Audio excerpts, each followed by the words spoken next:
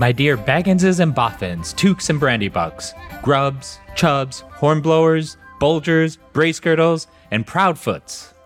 Proud feet. Welcome to My Brother, My Captain, My Podcast, an unexpected journey through the legacy of the Lord of the Rings trilogy, nigh 20 years hence. The world is changed. I feel it in the water. I feel it in the earth. I smell it in the air. I'm Manu, also known as Manuclear Bomb. And I'm Emily, also known as, I guess, Emily Robinson PT. God, I'm like mentally just like about to say my Metal Gear Solid podcast words right now. So why a podcast on Lord of the Rings, and why now? The latter first. There's never a bad time for Lord of the Rings, but we are coming up on the 20-year anniversary of Fellowship of the Ring, which released December 19th, 2001. And since the internet rages for pop culture anniversaries, well, I was just hoping to get in on that celebration. I guess the bigger point for me is that the Lord of the Rings trilogy of films may be the most significant cinematic event and achievement of my lifetime, and with that, one of my most cherished pieces of art ever, along with Metal Gear Solid and A Song of Ice and Fire, if you followed me from my other podcasts. Few movies before or after capture my imagination, and most importantly, my heart, than these three films. And as someone who came to both the films and the book quite late, these movies and really the books, the whole story, came to me at a time in the middle of the pandemic when I was really looking for some good old-fashioned escapism, and I really don't think I've ever connected with anything else bar maybe Star Wars in the way that I've connected with this, and it's really given me an exciting new way to feel connected with art and the sort of wonderful history of fantasy writing and fantasy fan creation. At a time when I think we all really, really need it. Yeah, I really would say that like bringing people together is like at the core of these stories and the cultural imprint the stories, both the text and the movies, have left on Western culture. And I'm glad you came to it late. You never arrive to it late, nor do you arrive to it early. You arrive to it exactly when you mean to. Exactly. And with that, a little about what exactly we're trying to accomplish here. We want to celebrate these films, yes, but we really want to revel in them, their emotionality perhaps most of all, the earnestness, the courage, and the bonds of fellowship that have stuck with us for these last couple decades. And not just the fellowship in universe, but specifically all the friends and strangers we've shared these stories with, including my co-host. But I don't want to lie that we also want to celebrate these movies as cinematic craft work. The sight, the sounds, the camera work and matte paintings, motion capture and scale models, the performance and direction, the sweeping landscapes, and even more sweeping score. It all deserves its "you bow to no one" moment.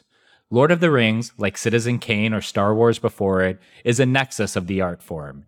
It captures everything great that came before it to create something new and change everything that comes after. So our plan is to break up the story into smaller segments, mostly by scene, but we may adjust that format as we go, and dive into these scenes with a great eye on the filmmaking, an open heart for the emotion, and an exploration of the themes and discourses that have coalesced around these films over the years.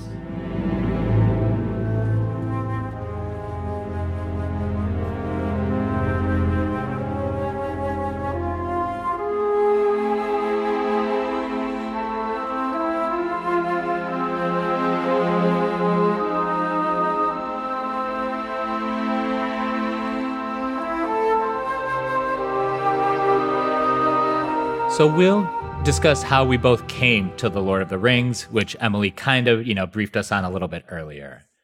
For me, well, many meetings has Lord of the Rings and I. Menu meetings? I guess it technically goes all the way back to the first Fellowship trailer. I just remember that being like the second trailer I ever downloaded on the internet, after The Phantom Menace, of course. I'm sure it was a QuickTime Player video that took 3 hours to download, but that's neither here or there. I did end up missing Fellowship in the theater too.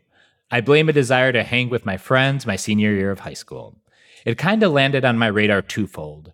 First, the several nominations it would get at the 2002 Oscars, and on recommendation from my bestie Hossein, the very same Hossein who a few years prior lent me his PlayStation and some game called Metal Gear Solid. We rented Fellowship together, and I was instantly enchanted. It seems trite now, but every shot really felt like some wonderful oil painting. It captured the wondrous sheen of the elves and the dexterous cracks of orc skin. It looked and sounded special. It felt different. I could smell it in the air. Sorry. It was checking all the boxes I look for in story and cinema, and even some I didn't know I wanted. I'm admittedly an action bro. Growing up in the 90s, I felt spoiled by movies like T2 and The Rock and The Fugitive and everything else. I even enjoyed the Bravehearts and Robin Hoods and Dragonhearts of the time, the best of medieval fantasy in motion picture. Oh, and Xena too. So while the movie had me early, the Mines of Moria and the final battle at Amon Hen cemented my love with its fast-paced, creative action choreography that spoke to character on top of just looking cool. So Fellowship, yes, love it, I'm in. But it's the Two Towers that is Lord of the Rings to me, as much as any one experience can be. Except for, again, The Phantom Menace, I can't remember being hyped for anything more than the Two Towers, but I'm going to stop myself there. I'll discuss my meet cutes with it and Return of the King more explicitly when we arrive at those films. Oh, and I do want to give a nod to my good friend Emmett Booth, aka Poor Quentin on Twitter. You may know him from the Notacast podcast, rereading A Song of Ice and Fire, and I'm guessing many of you have heard me guest on that podcast before. He started a reread Patreon series on Lord of the Rings earlier this year, and that was an inspiration for doing the series, and hope it can act as a companion piece of sorts. And Emmett and his co-host Jeff are also just inspirations for me in general. Love you guys. So my entry to the world of Lord of the Rings is, I think, rather on brand for me, in that it starts with about 20 years of knee-jerk refusing to engage with it on the basis that I was full up of things to be interested in because I liked, when I was younger, Harry Potter and, of course, Star Wars. The Lord of the Rings films came out when I was quite young. I think Fellowship came out when I was 3.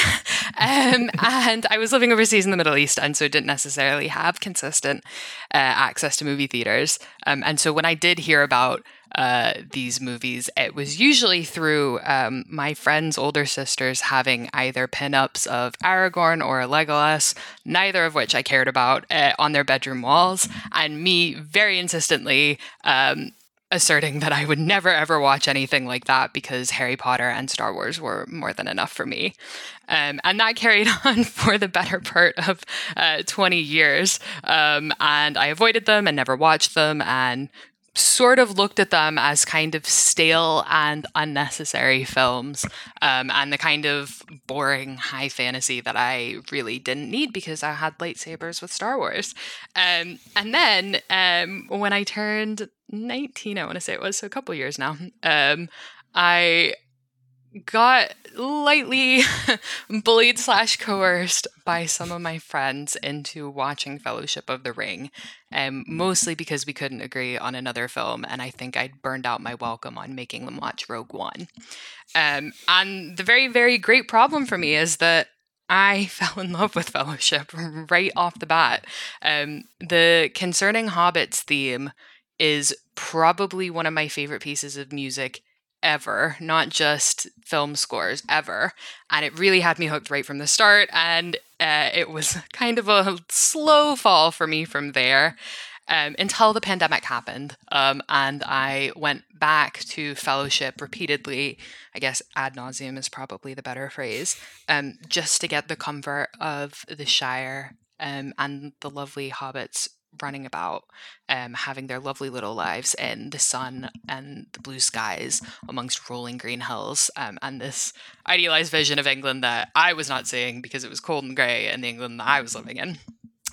And then, to continue the horrid spell of contrarianism, I was gushing about the movies on Twitter, and someone challenged me to read the books, because I was being very, very defensive about a portrayal of a character in the movies. And someone said, you wouldn't think that if you'd read the books. And I, knowing better than everybody and having no humility, said, I will read the books and I will still have this exact same opinion of this character when I am done reading the books, and I will prove it to you. And then I went and read the books, and they totally ruined my life, and they're all that I've been able to talk about since. And that was in February of this year.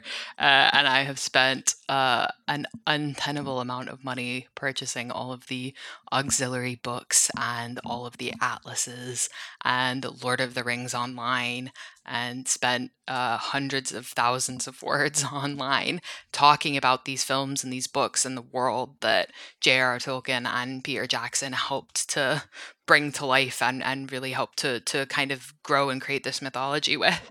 And yeah, so that really is me. It is the story of repeatedly proving myself wrong and benefiting for it.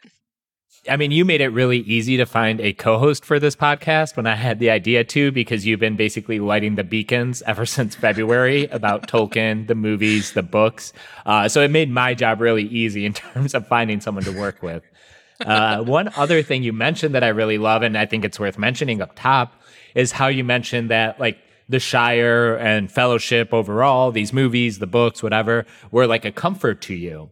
And I think that's something that is very popularly associated with the Lord of the Rings films, is as comfort films. You know, you were 3, so I don't know how much you felt it, but these movies were released in the wake of 9/11. And as stupid as everything that came after 9/11 was, there was definitely a sense of like, when can we feel joy again, you know, and where are we going to find our comforts, and where are we going to find, you know, like earnest, you know, love, brotherhood, fellowship, all that kind of stuff. I'm not trying to feed into that post 9/11 narrative, but I do think the Fellowship of the Ring and these movies overall just kind of landed at the perfect time for people to gobble them up. And then it also has that association with Christmas time because they were all December releases. So it's often something I associate with going with friends or with family on a Christmas Eve or a Christmas Day. And then they would be replayed during Christmas on like TNT, TBS, USA, yada, yada. And then I think a lot of people, you know, especially during the pandemic, have again come back to the Lord of the Rings because it does provide that comfort. It does provide, you know, some familiarity and the joys of being outside and going places, which is not something we were able to do very often. So I do think part of the reason Lord of the Rings has had such staying power is because of just how comforting it is, how it almost feels like home.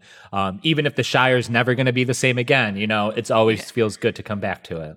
And I think that's one of the things that I find really, really interesting about all of this is because, you know, I really don't have any, I mean, I was 3 when 9/11 happened, and I have really no memory of the Iraq War at all. And I, you know, until you just said that there, I really hadn't clocked the fact that these were Christmas movies for a lot of people. And yeah, I think that the like comfort that I draw from them is kind of not no different, but no less. And it really is, I think, something incredible in the material about how it kind of speaks to this like base level of humanity and these kind of fundamental like human urges and desires and like needs in a way that I think we don't often see anymore. And so it means that, you know, Tolkien writing in 1949, a month before D-Day, can have these sort of feelings about these characters in this world,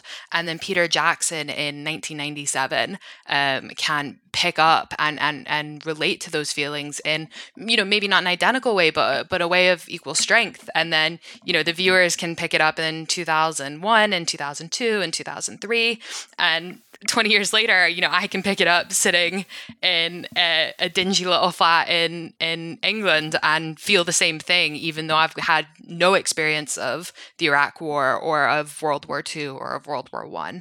And it really is just the sort of magnetism of this material. Yeah, and I think that's going to be one of the most exciting parts of this, is because you're obviously coming to this, you know, many years down the line, just because you didn't have the mental capacity to enjoy this at age 3, I'm sure. Whereas, that was like peak, I'm just getting into film. At my high school graduation, I said my hero was Stanley Kubrick. So this was like peak Manu brain in terms of like really diving into cinema and being all about it. So I think we're going to be able to bring two kind of wholly different approaches to both what they mean as like a pop culture landmark, but also just, what these movies mean to us individually. So I guess as is vogue with podcasts is to give a spoiler warning. So our spoiler warning for this and basically all episodes is that we're assuming you know these films back and front. We will provide recaps for everything we cover, but those will be crafted more as a refresher than blow-by-blow plot details. We will also likely reference knowledge from the source books, commentaries, interviews, and hell, maybe even the Hobbit movies. I don't know how much we can spoil at this point, but just know we are assuming more than a passing familiarity. And I think we should give some other disclaimers as well, because I'm sure people will be asking about that. And we'll kind of start with like a Tolkien book disclaimer. And I'll hand it off to Emily to speak more of this. She's definitely the more scholarly Tolkien-wise of the two of us. But we are mostly trying to focus on the movies and everything that comes with it, the cinematography, the performances, the music. But we are going to reference the books throughout. They will be more of a supplement, but we're really not trying to compare them or like litigate what is better, though I do want to give my wonderful co-host plenty of space to iron out some kind of thesis or synthesis in analyzing the movies and the books as we go along. Yeah, for sure. And I think one of the sort of big and probably the most boring debates that you get in this sort of cultural milieu of Lord of the Rings is whether or not the movies or the books are better. And I think probably the line in the sand that we're going to draw is that, not only are they both trying, or not only are they both different mediums, but they're both trying to do very different things, I think. And you really have to take both the books and the movies on their own terms, and the films really set out wildly different terms for themselves than the book. And so while it is like really interesting and useful to talk about what the books are doing, and I will abuse that to no end and talk about the books constantly. Kidding, almost. No, you should. The things that we talk about in this podcast are going to be about, reading the movies as a text on their own, and not trying to, unnecessarily, either beat down the movies or beat down the books in favor of the other. They are two separate pieces of art doing two very different things. Yeah, couldn't have said it better myself. And the other kind of, I guess, fandom debate that goes along with these films is the discussion of the theatrical versus extended versions of these movies. And, well, we're not just going to give away the game all right away here. We'll talk a little bit more about our methodology with those in our next episode. It began with the forging of the Great Rings. 3 were given to the elves, immortal, wisest, and fairest of all beings. 7 to the dwarf lords, great miners and craftsmen of the mountain halls. And 9 rings were gifted to the race of men who, above all else, desire power. All right, so we're going to start by recapping the prologue as delivered by Galadriel, played by Cate Blanchett. The Lord of the Rings saga begins with an exposition dump, a necessary grounding in the world and lore of elves and men and rings that comprise the history of Middle-earth. Already we see intelligent decision-making in the adaptation process. Not only is all this backstory gathered from various parts of the text, but it is delivered to us by the ethereal Cate Blanchett, playing the role of the elf sorceress Galadriel. We can all basically recite these opening lines: 3 rings to the elves, fairest and immortal of all beings. 7 rings to the dwarves, who desire gold. The first of many Austin Power references, I hope. And 9 to men who like to fuck everything up. They were all of them deceived, of course. There's this Dark Lord dude, and he thought, what if I were to make a ring of my own and make all other rings bend to its power? Delightfully devilish, Sauron. With the power of his ring, the Dark Lord executed this plan to bring the world under his shadow. By the hand of the orc, the free kingdoms of Middle-earth fell to Sauron's forces, which included the 9 ring-bearers of men, great kings of men, who would wind up becoming Sauron's thralls. Nevertheless, Middle-earth resisted.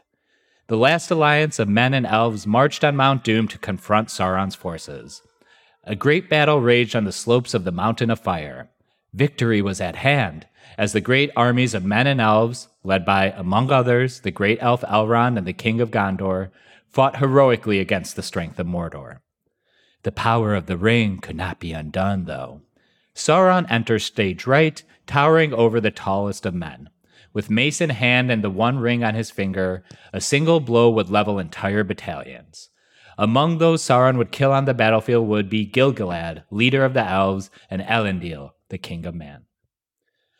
Elendil's son, Isildur, famously took up his father's broken blade Narsil and cut the ring from the Dark Lord's hand. In this, the army of darkness was defeated, and Sauron himself seemed to be vanquished. The ring then passed to Isildur, which, as stated earlier, men always fuck this thing up. Isildur's reign with the ring would be short-lived. An army of orcs later attacked Isildur during a trip through the Gladden fields, and though Isildur tried to use the ring to slip away, it betrayed him, slipping off his finger and exposing him to a volley of orc arrows. As Isildur's corpse floated away down the Anduin River, the One Ring sunk deep into its banks, lost to memory for nearly 2,000 years. Galadriel picks up the story with the acquisition of the ring by the creature Gollum, who was fully consumed by the power of the ring. He took it deep into the Misty Mountains, where it poisoned his mind and soul for the next 500 years. The shadow of the enemy had begun creeping back into the world, whispers of a nameless fear. As the spirit of Sauron regained vitality, the ring perceived its moment had come. It abandoned Gollum, hoping to be discovered by orcs or by men. But unfortunately for the ring, it was found by the most unlikely of creatures, Martin Freeman of Sherlock. I mean Ian Holm of Alien. No, I mean Bilbo Baggins of The Shire. And that is our recap for the prologue of The Lord of the Rings, The Fellowship of the Ring. For the time will soon come when hobbits will shape the fortunes of all. So I think one of the big like film debates, not debates, but one of the things people like talking about when they talk about film is like the greatest ever introductions. And you know, I for a long time had my flag firmly planted in the Star Wars camp, which is, you know, the opening crawl is legendary and is just really, really remarkable for the amount of information it conveys in such a short period of time. I think this prologue in particular, and Galadriel's spiel, is incredible, not just for what it says about like the actual like text in the story, but because of what it says about like the sort of stories, the film's meta narrative, because it's bringing in all of these things about, you know, history and story. And she has this line that drives me nuts, but it is brilliant, but it drives me nuts, which is, you know, stories passed into history and history passed into legend, and then everybody forgot it or something like that. You know, much better written when it's done by screenwriters, surprisingly. But it sets up this sort of unsettling feeling, which is that this isn't meant to be realistic necessarily. This isn't meant to be a sort of gritty, grim, dark film about the realities of war and the sort of difficulties of men's hubris and the struggle and strife of governance in, you know, sort of semi-feudalistic setup. This is fundamentally a bedtime story. It's a tale to be told to kids. It's a tale to explain how the world came to be as it is without using, you know, physics and maths to do it. And it really informs the viewer right from the off that you shouldn't be looking for realism here. This is true fantasy, and the things that you are told, but you're maybe not told them by a reliable narrator. And so you don't know if you should be trusting absolutely everything that you see on screen. And you don't know if these stories are completely true or if Galadriel is really being as honest as she needs to. And it really sets the whole tone of the trilogy in just this really remarkable way. It's the more I come back to it and think about it, the more I'm like, my God, they really knocked it out of the park with that thing. Yeah, no, I love that bit about unreliable narrator because, while, it is a fairly, accurate description of the big picture events leading into the story, it's not without Galadriel's own editorialization. She calls the elves fairest and wisest, and, men just desire power. She's definitely throwing some low-key shade there. So I had never really thought about that, but I do think that is really true in that a lot of the Lord of the Rings, both the book and the films, are about the nature of story itself. And I want to give a quick hat tip again to my buddy, Poor Quentin, who kind of led me down this path. But Lord of the Rings and The Hobbit are very much about the story and the road and the never-ending nature of each. The road goes ever on, as does story, and as does the legacy of Lord of the Rings. I really like how a couple of times during the prologue, Galadriel mentions that knowledge of the ring passed out of all memory, indicating what we lose if we don't maintain and pass down stories ad infinitum. And that's kind of what we're doing here in our own way. We're, in a meta sense, kind of passing on our own versions of the story that we all, saw and watched and read over the last 20 to 80 years or so, which I think is very fascinating. I had never really put together how much the story of the Lord of the Rings is just about story itself. Yeah, and I think it is one of these really sort of remarkable, not necessarily like missed elements in this sort of slightly dull conversation about whether or not the movies or the books are better. But they are two very, very interesting entries into this conversation about what role stories have in our lives, because, Tolkien sets out for the books to, at various points, obviously this is his life's masterpiece, The Legendarium, and so he has different purposes at different points. But at varying points in his life, he wants the Legendarium, the stories of Lord of the Rings and Middle Earth, to be a sort of new mythology for England that is separate and distinct to British mythology, so separate and distinct to like the tales of Arthur. And he really, really wants this to be a sort of new way for England to understand itself and its past.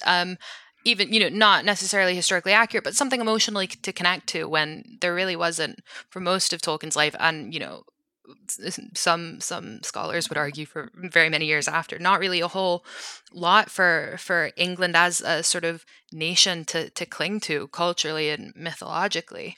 And so when Peter Jackson then gets to it in the 1990s, and, there's been a seismic shift in the world since Lord of the Rings was written and, published in 1954. I think someone will correct me if I've gotten that wrong. There's been an enormous amount of change. The two world wars have come and gone. The Cold War has come and gone. Communism has risen and fallen. Sorry to use the very boring history terms there, but like there has really been a lot that's changed, and how people relate to storytelling has really changed, and what we sort of need out of the stories we tell each other has changed. And so Peter Jackson picks up on this and goes a markedly different direction, because he's not trying to create a mythology. He's trying to create a sounding board for emotional catharsis. And so when you get, the difference between the opening of Fellowship of the Ring, which is recapping The Hobbit and talking about Bilbo Baggins and his birthday party and the details of his birthday party and how he's going to get, food there and what relatives are annoying, versus this, heavy-hitting Galadriel monologue, which is covering the whole history of the world and talking about how, men are kind of tits and, the ring is really picking and choosing kind of weird places to end up and how we've all forgotten everything. Those are two very different mission statements and both equally powerful, I would say. And, I think now in the year 2021, the general mass appetite for fantasy is way higher than it was. And often people would just say, it's like, oh, I don't want to get into all this world building, or some of the more clumsier or ponderous, fantasy, series in terms of books, just kind of open up with, pages upon chapters of just, here's all the things you need to know before we start telling the story.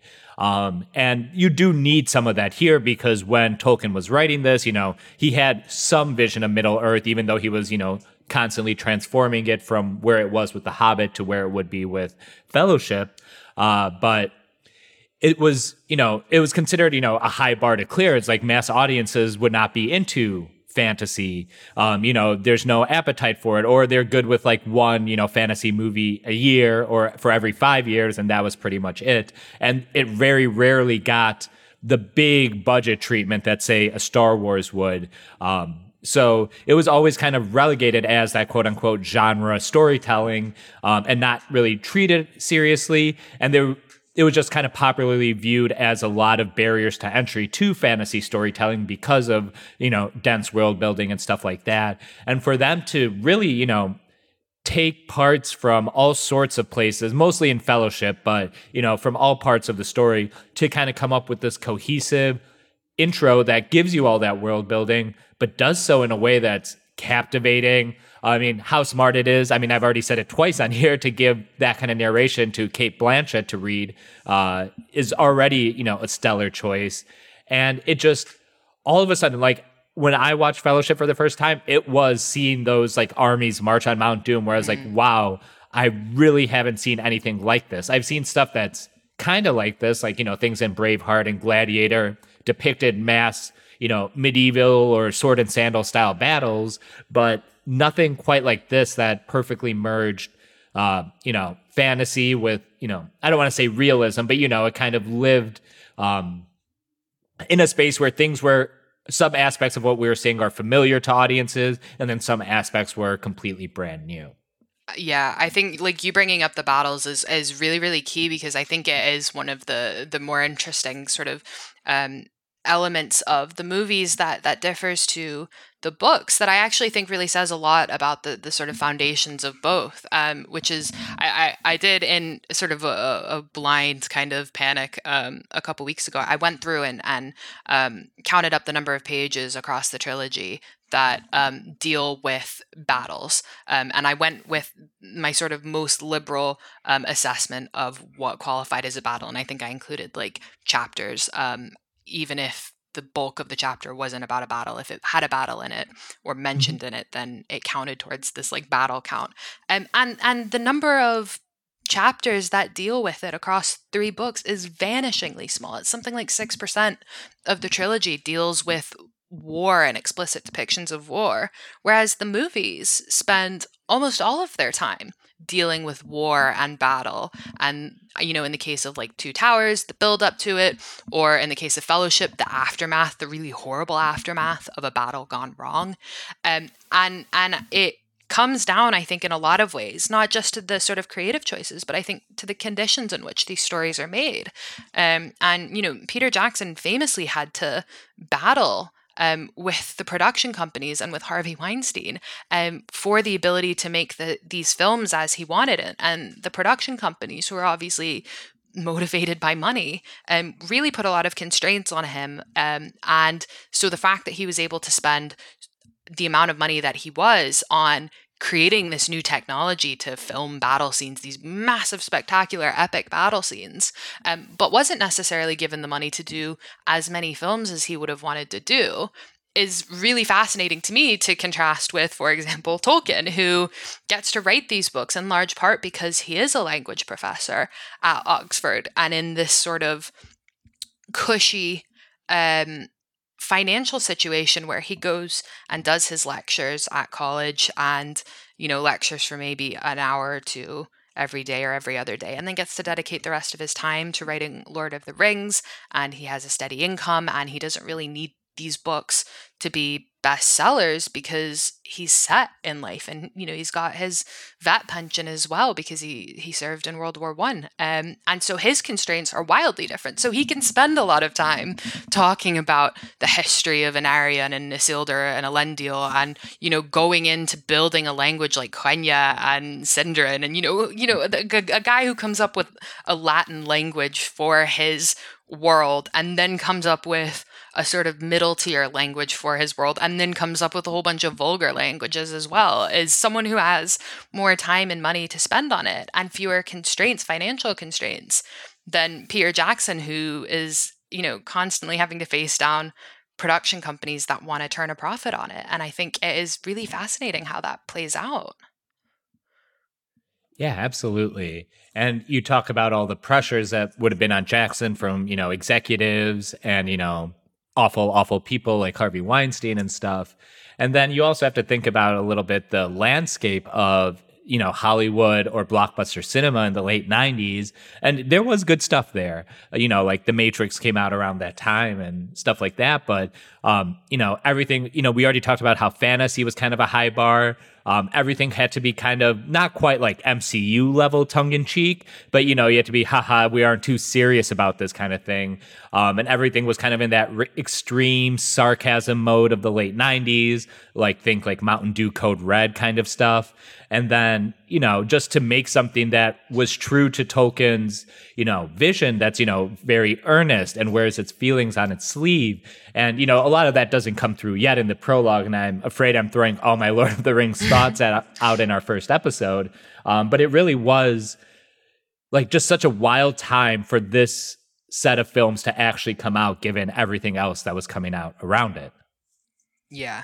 And I think that is one of the things that is interesting. And as I've sort of been thinking about this prologue in particular, because, for our listeners who don't know, and which I assume is almost everyone, I have just finished doing my second degree in history and writing a ridiculous dissertation on the relationship of historians to the people they study and the subjects. And one of the things that you spend a lot of time thinking about when you're doing these extra degrees in history is how the way that history unfolds around people changes the history that they tell.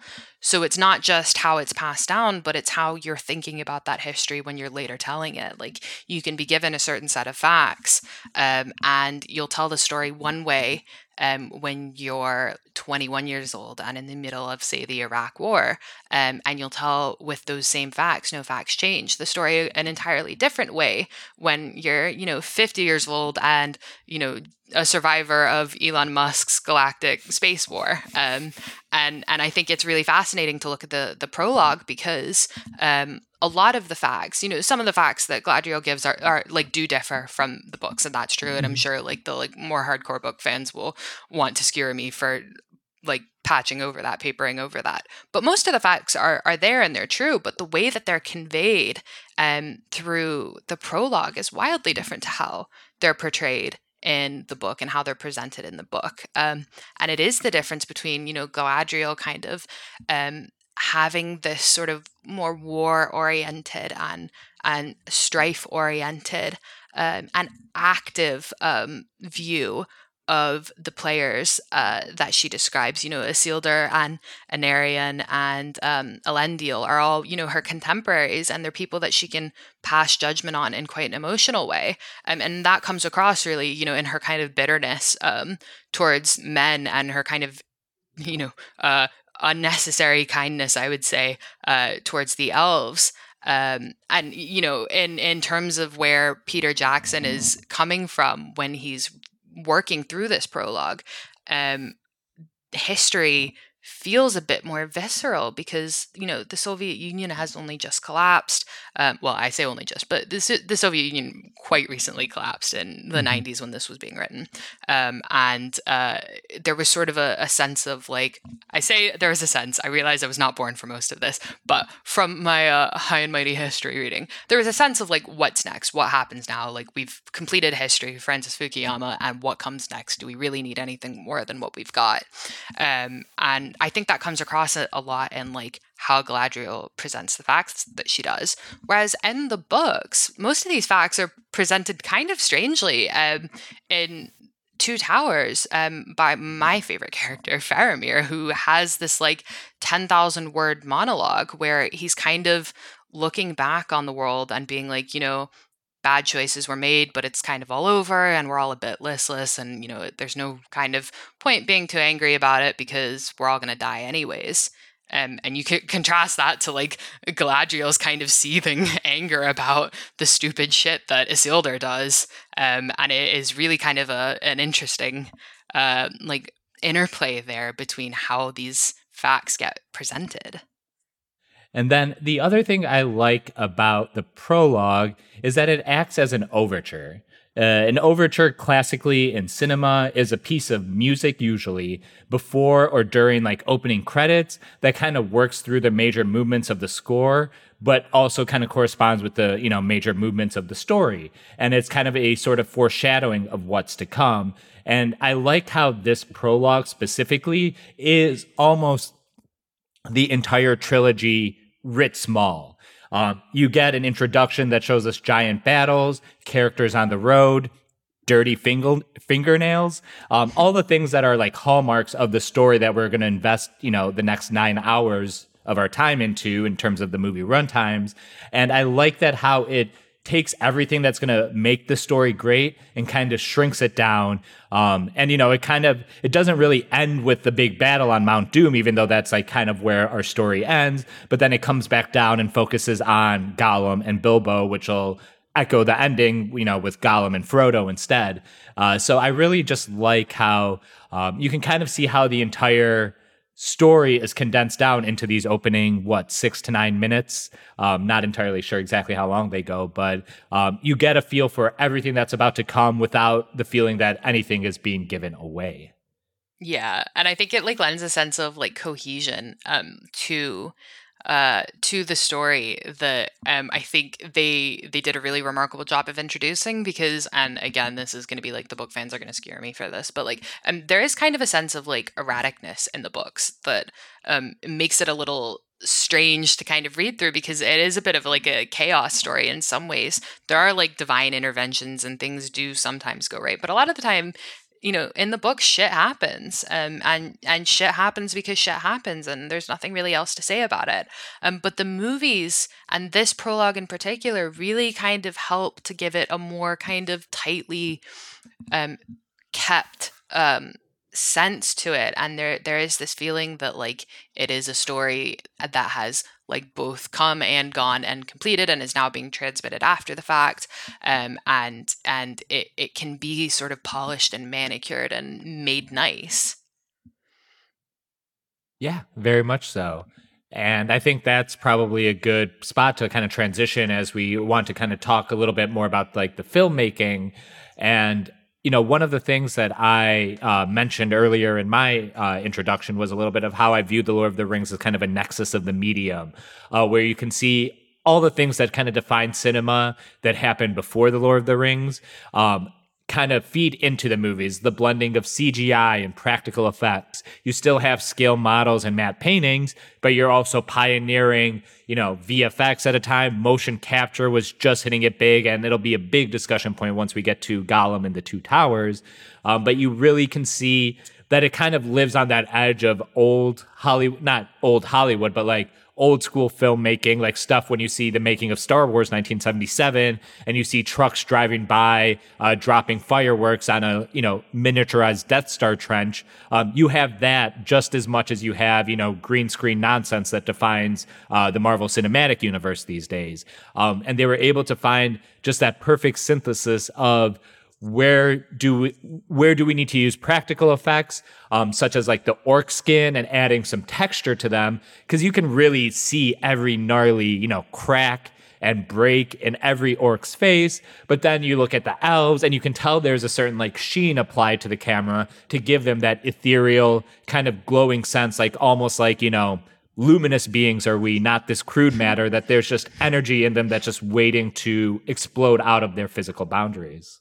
Right. Yes, absolutely. And this, like, I'm really glad you've hit on this, because this is like my favorite sort of hobby horse right now about the Lord of the Rings films, which is that they take a very firm stylistic stance. And it is something that we really don't see that often in mainstream cinema, I think, because there's been this sort of contemporary and subsequent rise of hyperrealism, and this sense that like everything that goes on screen in a film has to reflect the reality that the characters are facing. And so if we as the audience see it on the big screen, it's also what the characters are seeing. But The Lord of the Rings takes a slightly different approach to it. And, you know, some of this is guided by like the sort of like natural constraints of the technology and the craft. But a lot of it is like a really good and interesting stylistic choice. And they do make it look like a storybook. You know, there are like people like to make fun, and, you know, I am people in this, of the sort of 1980s Rick Astley kind of music video feeling to when Elrond starts to heal Frodo after Weathertop, and, you know, he's kind of coming in and out, and it's all bright white lights and a bit hokey, but it looks brilliant still because it's a really firm and like genuinely made stylistic choice. It's not just like the CGI looks like shit because the CGI looks like shit. The CGI looks stylistically done because they wanted it to be that way. And so even when there are these kind of like slight cracks or slips in what the technology was able to do or what the craft was able to do, it really doesn't read as glaringly to us now because it is stylized and because it is beautiful and artistically done. Yeah, and it makes sense with itself. So watching these movies now, 20 years hence, I don't lose anything in the visuals. I still feel it looks great, even though I'm like, that shot of Gollum, you know, probably would be better done now. But it all is consistent with itself. And you can see how much better it's aged than, say, you know, no offense, but the Star Wars prequels definitely don't look as good as this, or even the future Hobbit movies, which didn't, you know, rely on this blending of CGI and special effects quite as much. They leaned a little harder into the CGI, especially with orc stuff. You can see that those even haven't aged, and those came out a full 10 years after The Lord of the Rings.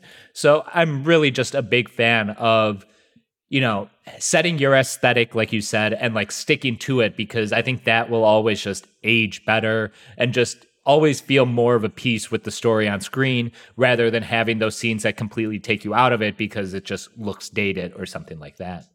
Yeah, totally. And I think that's one of the things that kind of helps, because when you have that like stylistically unique feeling to your movie, it really, like you say, it does help suspend disbelief. And so it means that, you know, even if you are, you know, like me, kind of like a nitpicky book fan, it's hard to not agree with the choices that they make because it just looks so damn good. You know, there are things that I like to criticize because I'm quite gung-ho on like Tolkien's like pacifism message, like things that I, you know, wouldn't have done personally, like about certain battle scenes or whatever. But I'm like, but it looks so beautiful, and it gets to this sort of beauty of storytelling element that they have set down as one of their sort of terms on which they want to be judged. That I'm like, yeah, you really got to give it to them. Like they have done what they set out to do flawlessly. Yeah, for sure. And I know we kind of talked about the battle a little bit that we see, the, you know, Last Alliance versus Sauron's armies. And it's, you know, just really kind of a vignette of a battle. It's not a fully realized, you know, kind of 3-act structure like we'll get at Helm's Deep or something. But it really defines the scope and the scale of this story, that this is going to be all-encompassing, world-ending. I wouldn't call it apocalyptic, but it kind of is, because it's really about, you know, stopping the end of the world, or, you know, the descent into shadow. And it really helps set a tone. And then, you know, another thing I really like about this intro is that they don't emphasize it too much, but there are just shots of maps, which is just, you know, a key part of the fantasy genre in terms of world building. It's just a very basic building block. And this story never really tries to hit you over the head with exactly what direction, you know, people are going. Sometimes they fudge it a little bit in terms of timing and distance just to, you know, make things more interesting in terms of a cinematic language. But I do like how they incorporate that sense of geography, because in the end, it is the story about getting like from the upper left corner of somewhere to like the lower right corner and all the things that happen in the middle.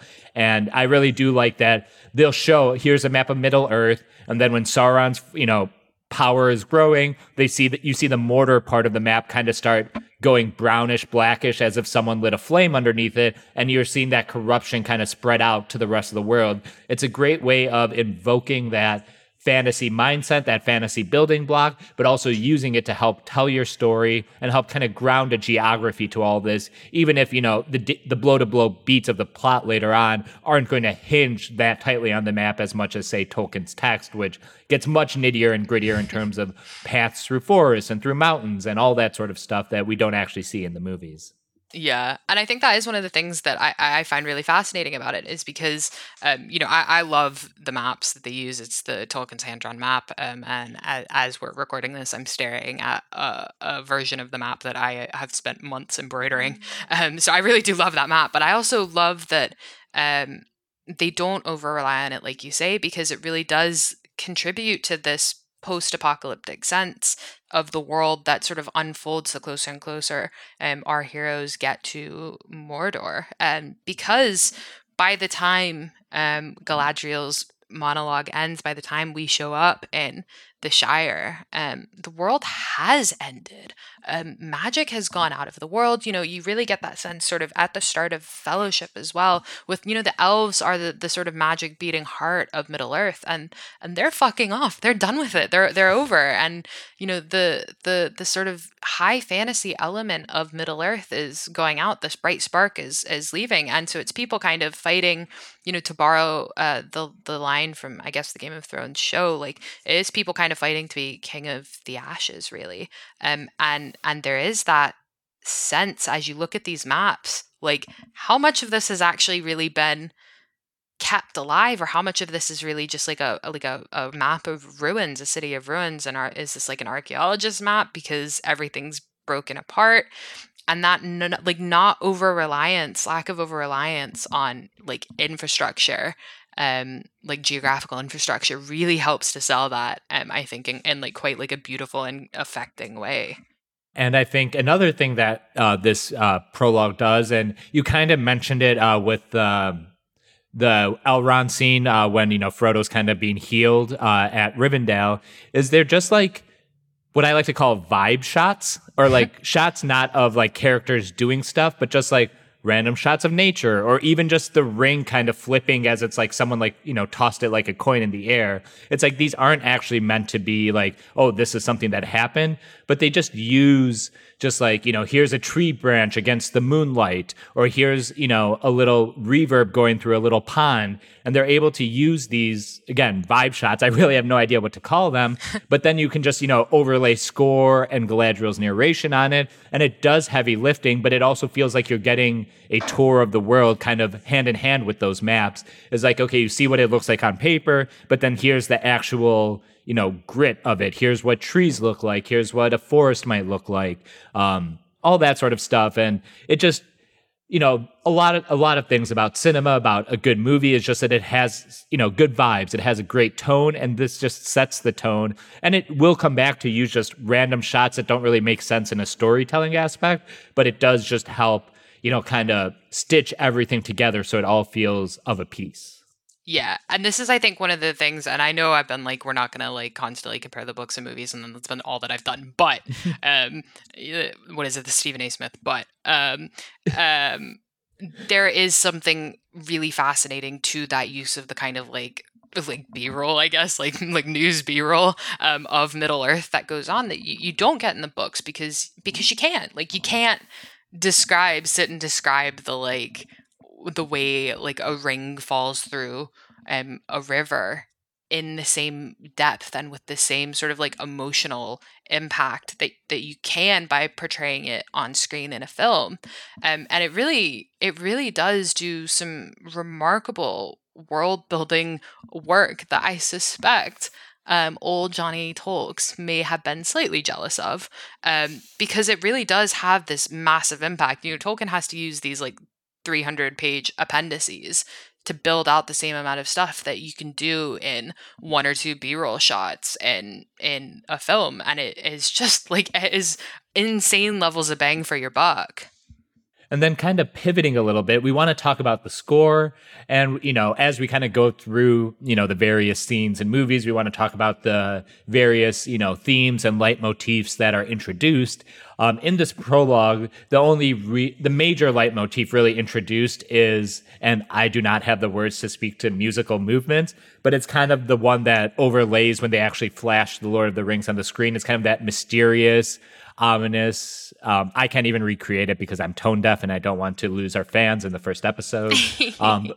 But, that's kind of the music that plays usually when someone's tempted by the ring or, something kind of mysterious is happening. And it does kind of hang that veil, not of mystery per se. Maybe it is mystery, just over the entire thing, which is going to be a stark contrast when we get to the next scene and concerning hobbits, which is, one of the most emotionally comforting pieces of music I ever saw or heard. But, as opposed to this main leitmotif, which is kind of just supposed to create a sort of eeriness, a sort of unknowingness about this world and, all the machinations and the wizards and magical forces that kind of drive it.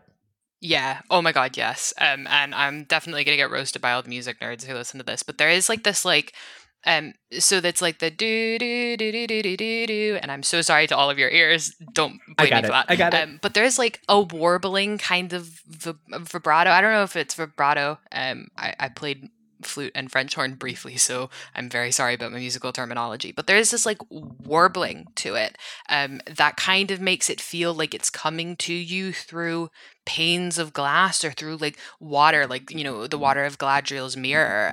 There is this kind of distance to it, and it's slower, and it kind of has like a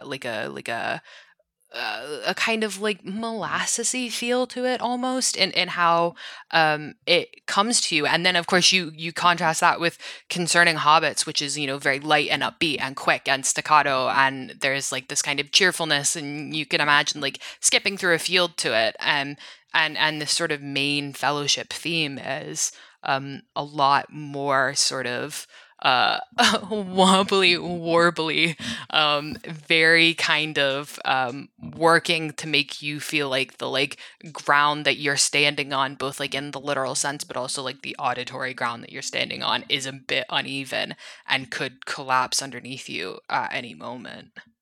Oh God, that's such a good observation, because now that warbling almost seems, because I mentioned it kind of often goes hand in hand with scenes about the ring itself.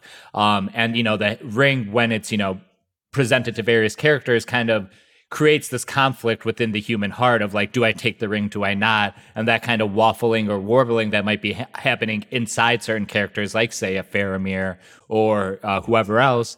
That leitmotif really picks that up, that you are on uneven ground. You're unsure what to do. Your heart says one thing, your mind says another. I just never really picked up that. And I think you're right in calling it a vibrato. And I know even less than you. So I'm mostly saying this so if you're mad, you can get mad at both of us and not just Emily specifically. But yeah, like that kind of like wavering kind of reflects what happens when characters are presented with the ring. So man, that's just a fantastic observation. It's just this music, like I keep getting so for a long time my partner and I shared a Spotify, and he kept making fun of me because when I was writing my dissertation for several long months, I would listen to the soundtracks for like 11 hours a day, and so every time he would like open Spotify on his phone, it would just be either Concerning Hobbits or The Green Dragon, to be honest, a lot of the time. And so I spent so much time listening to this music and being like, oh my God, like this makes me feel like I'm sitting on like my chair funny, like I'm about to fall off my rolling chair, or like, you know what I mean? Like it is absurdly evocative music. Yeah. And speaking of evocative, the other kind of part I wanted to highlight about the score here was the score kind of during that Last Alliance battle on Mount Doom, just because they instantly, again, I don't have the words for this, bring in like that choral element of like, you can imagine a gothic set of people like, chanting or again, I'm tone deaf. I can't do this, but it reminds me a lot of Excalibur, which also has, a very kind of again, chorally aspect to its main score. And that, is, I think, intentional to bring in, Lord of the Rings, borrows some stuff from Arthurian legend. And the Lord of the Rings films are obviously borrowing from some stuff that's in the Excalibur film. But it just really kind of, I feel like whenever, a score introduces those kind of choral elements, it just makes things bigger, and I hate to say epic in the context of like internet speak, but it just gives that grander feeling to everything that's going on, that like,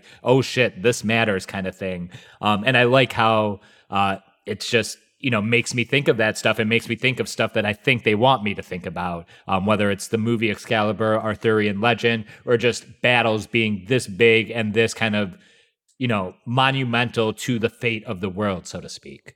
Yeah. And see, this is what I think is really interesting, is because the way in which they like telegraph that to you is really different to, like, for example, something that we've both talked about quite a bit already in this episode is Star Wars. And if you think about like the battle themes in Star Wars, or even the opening music of Star Wars, it's these big, blaring brass sections. It's these, massive percussion sections. It's loud and it's in your face and it's bright and clear, and it is telling you that there is a battle that is going on, that it is significant, and that you cannot forget what's going on, and that there's sort of an element of nobility to it, and like of like moral purity to what's going on. And you compare that to the opening music for like the first couple pieces and Fellowship, and there really isn't that element of that sort of like pomp and circumstance style heavy brass music. It is sort of more it is epic, like you've said, it is epic, but it's quietly and almost more humbly epic, and it is a bit concerned about like why it's epic. There is a bit of like a sort of moral questioning going on in the music, because it isn't heralding valiant soldiers and these brilliant stories of war. It is a bit like, war is epic, but holy shit, is it bad too? And it is really sort of excitingly done through the music there, that kind of like moral quandary, that moral insecurity. And again, it's like, you can compare this to, like, say, the battle at the Black Gate near the end of Return of the King, because it also introduces choral elements, but it has a kind of different tone, because here in this prologue, and the battle at Mount Doom, it was, a quasi-victory for, men and elves. It wasn't, the end of evil or anything, or they defeated Sauron for good. It was very much, we kicked it down, a couple hundred generations. They'll have to deal with it. So even in very similar kind of musical pieces, you can see just very slight differences in tone that kind of separate the two. So you can like peg one as the intro to the story and peg one as like the climax of the story. Yeah, it's just like, I think there's just something really fascinating about the way that music is used in these films, especially like vis-a-vis, I'm so sorry again, but like the books, because like the books can only describe music, and they certainly do describe music. And I've read a really good joke on Twitter, and I can't remember who tweeted it, so I'm very sorry, but the Lord of the Rings movies are the Lord of the Rings is the sort of only series where the books are a musical and the movies are not, and it's this sort of conflict where, like, the books have loads and loads of songs in them, but you can't hear them. And the movies have lots and lots of songs in them as well, but they're not songs whose lyrics you understand. And so you're reading the lyrics in the book and not really hearing the songs, but you're hearing the songs, or hearing the tune rather, in the movies, and not understanding the lyrics. And that sort of disconnect, I think, really works incredibly to building up this sort of sense of alienness and strangeness and kind of history in the books, or in the movies. Damn it. Sorry. Yeah. And then the last thing I think I'm going to tease it, or just say something I want to keep my eye on that you kind of mentioned, is there isn't as much percussion as you might expect in some of the Lord of the Rings pieces. Some of them definitely have lots of heavy drums to it, especially stuff with the orcs. and marching to war. But compared to, like, say, Star Wars, again, I think that's just going to kind of be our baseline, fantasy comparison for a lot of this stuff, at least in terms of cinematics. There's percussion all over the place, and John Williams, the score, and there are parts that are basically led by the timpani and the bass drum that kind of fill in major gaps of, let's say, the main Star Wars theme and stuff like that. Whereas drums they're definitely part of all the music here, but like when they actually play up the drums is something that I've been just taking note of more and more, because a lot of the main themes that we think about are really driven by strings, a little bit of horns and stuff like that. But I'm interested in tracking just how percussion is used in these films, and we can kind of track that as we get into later scenes and later leitmotifs.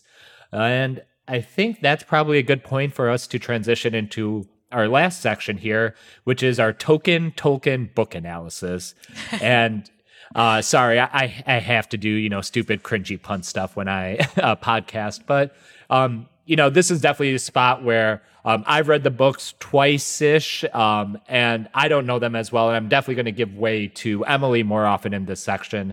But one thing I just wanted to kind of kick it off with is we don't really get the prologue like this as presented in the story. We do get that kind of recounting of what actually happened in The Hobbit and how Tolkien kind of wanted to massage that into what his story is going to be here.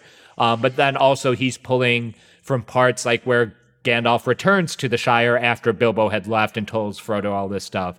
And then I think part of this prologue also comes from the Council of Elrond, and when they get to Rivendell and get a little more story about some of this stuff. So what do you think in terms of adapting the various parts of the text that, kind of came into what would be the prologue of the films? Yeah, so I think one of the things that I love, and as I've mentioned, my favorite character in the books is Faramir, because he is sort of this like patron saint of historians, and Tolkien throughout the books has kind of two things going. One is where there's sort of like history as truth, and Tolkien has kind of like this idealized vision of history, where there is like an objective truth to history, and it is possible to pass this objective truth down.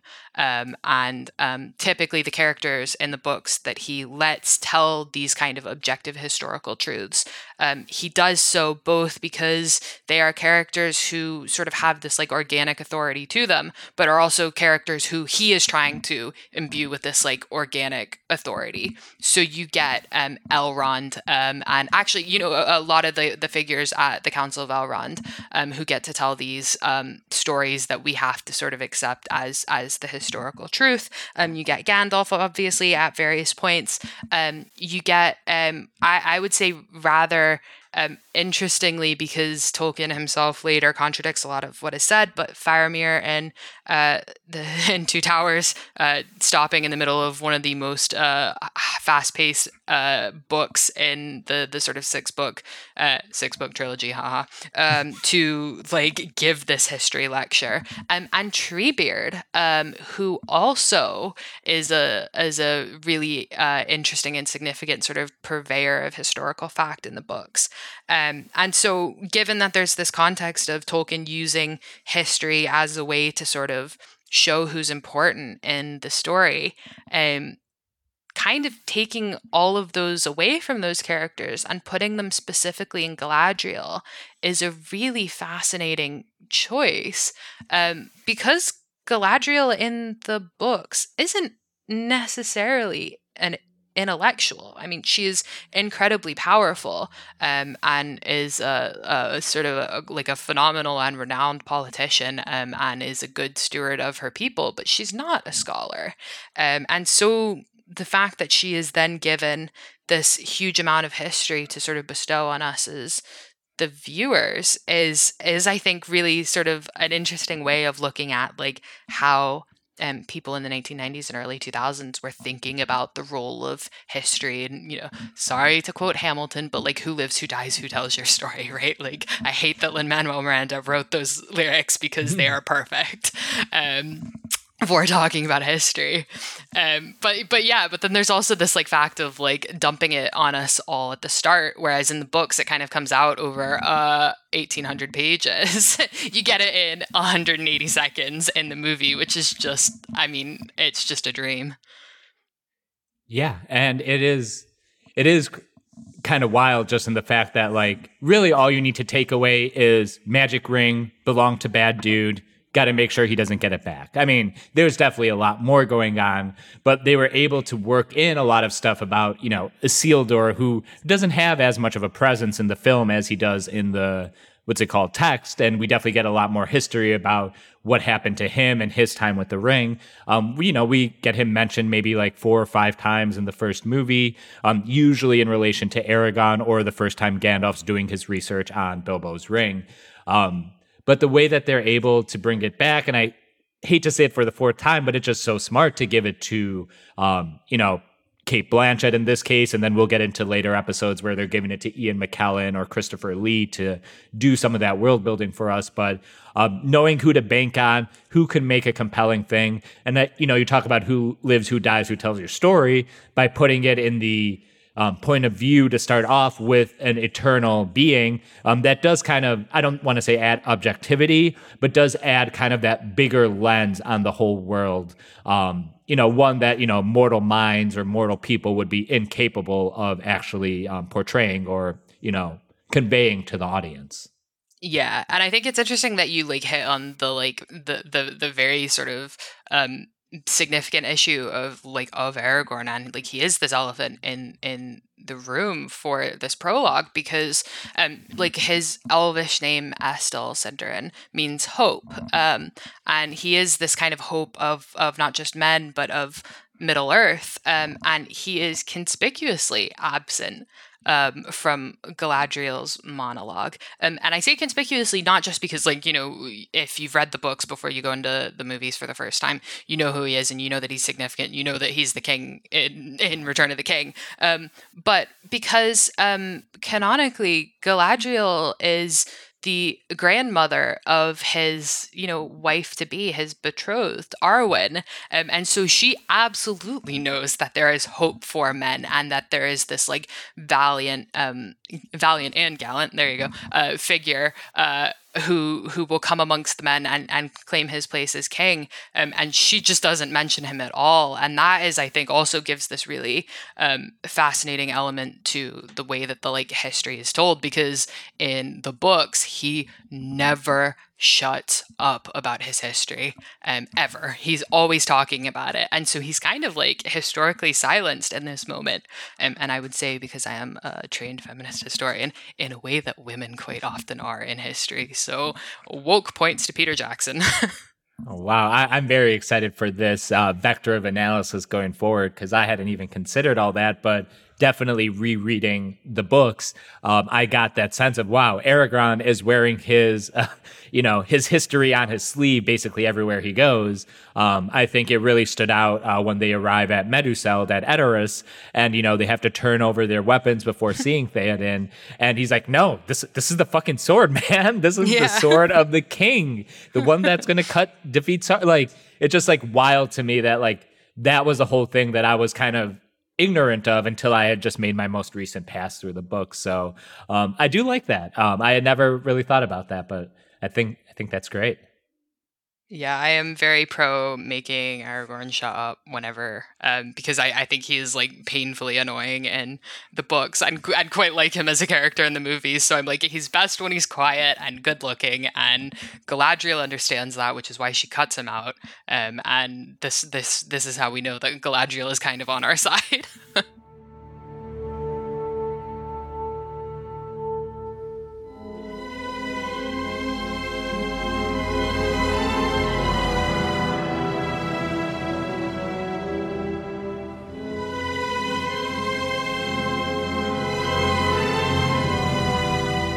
And that closes the book on this first episode of My Brother, My Captain, My Podcast.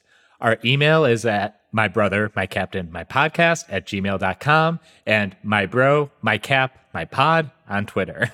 You can support this podcast by subscribing to my Patreon, My Nuclear Bomb, which goes towards this and other podcasts I've been working on.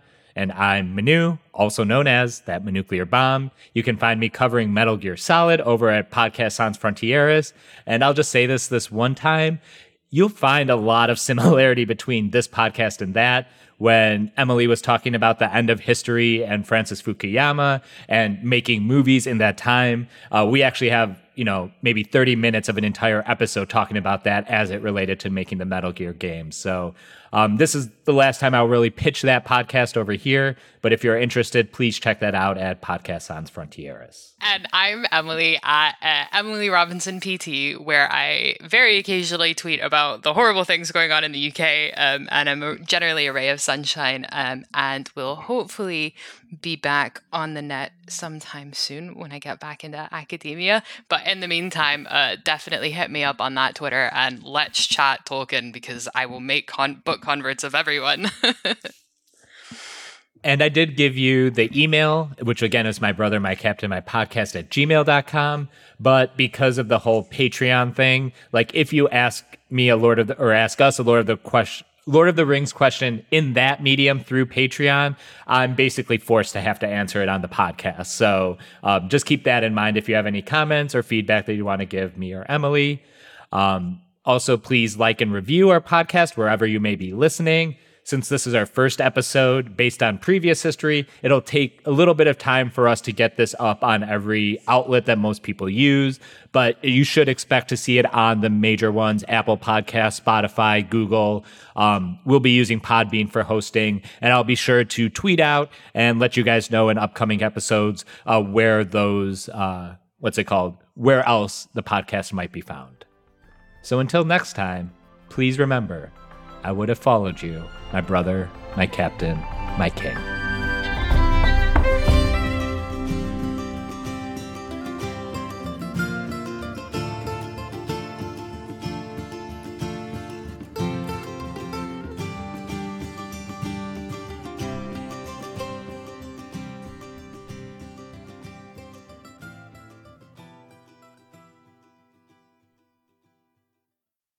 So I put Harry Sinclair in here, and I forgot who the hell Harry Sinclair is. Do you know what that's about? I have no idea. Okay. Don't worry. He's the cinematographer. Maybe I'll look that up. Maybe I'll have that ready for the next episode. I'll probably just have our sound editor cut this stuff out.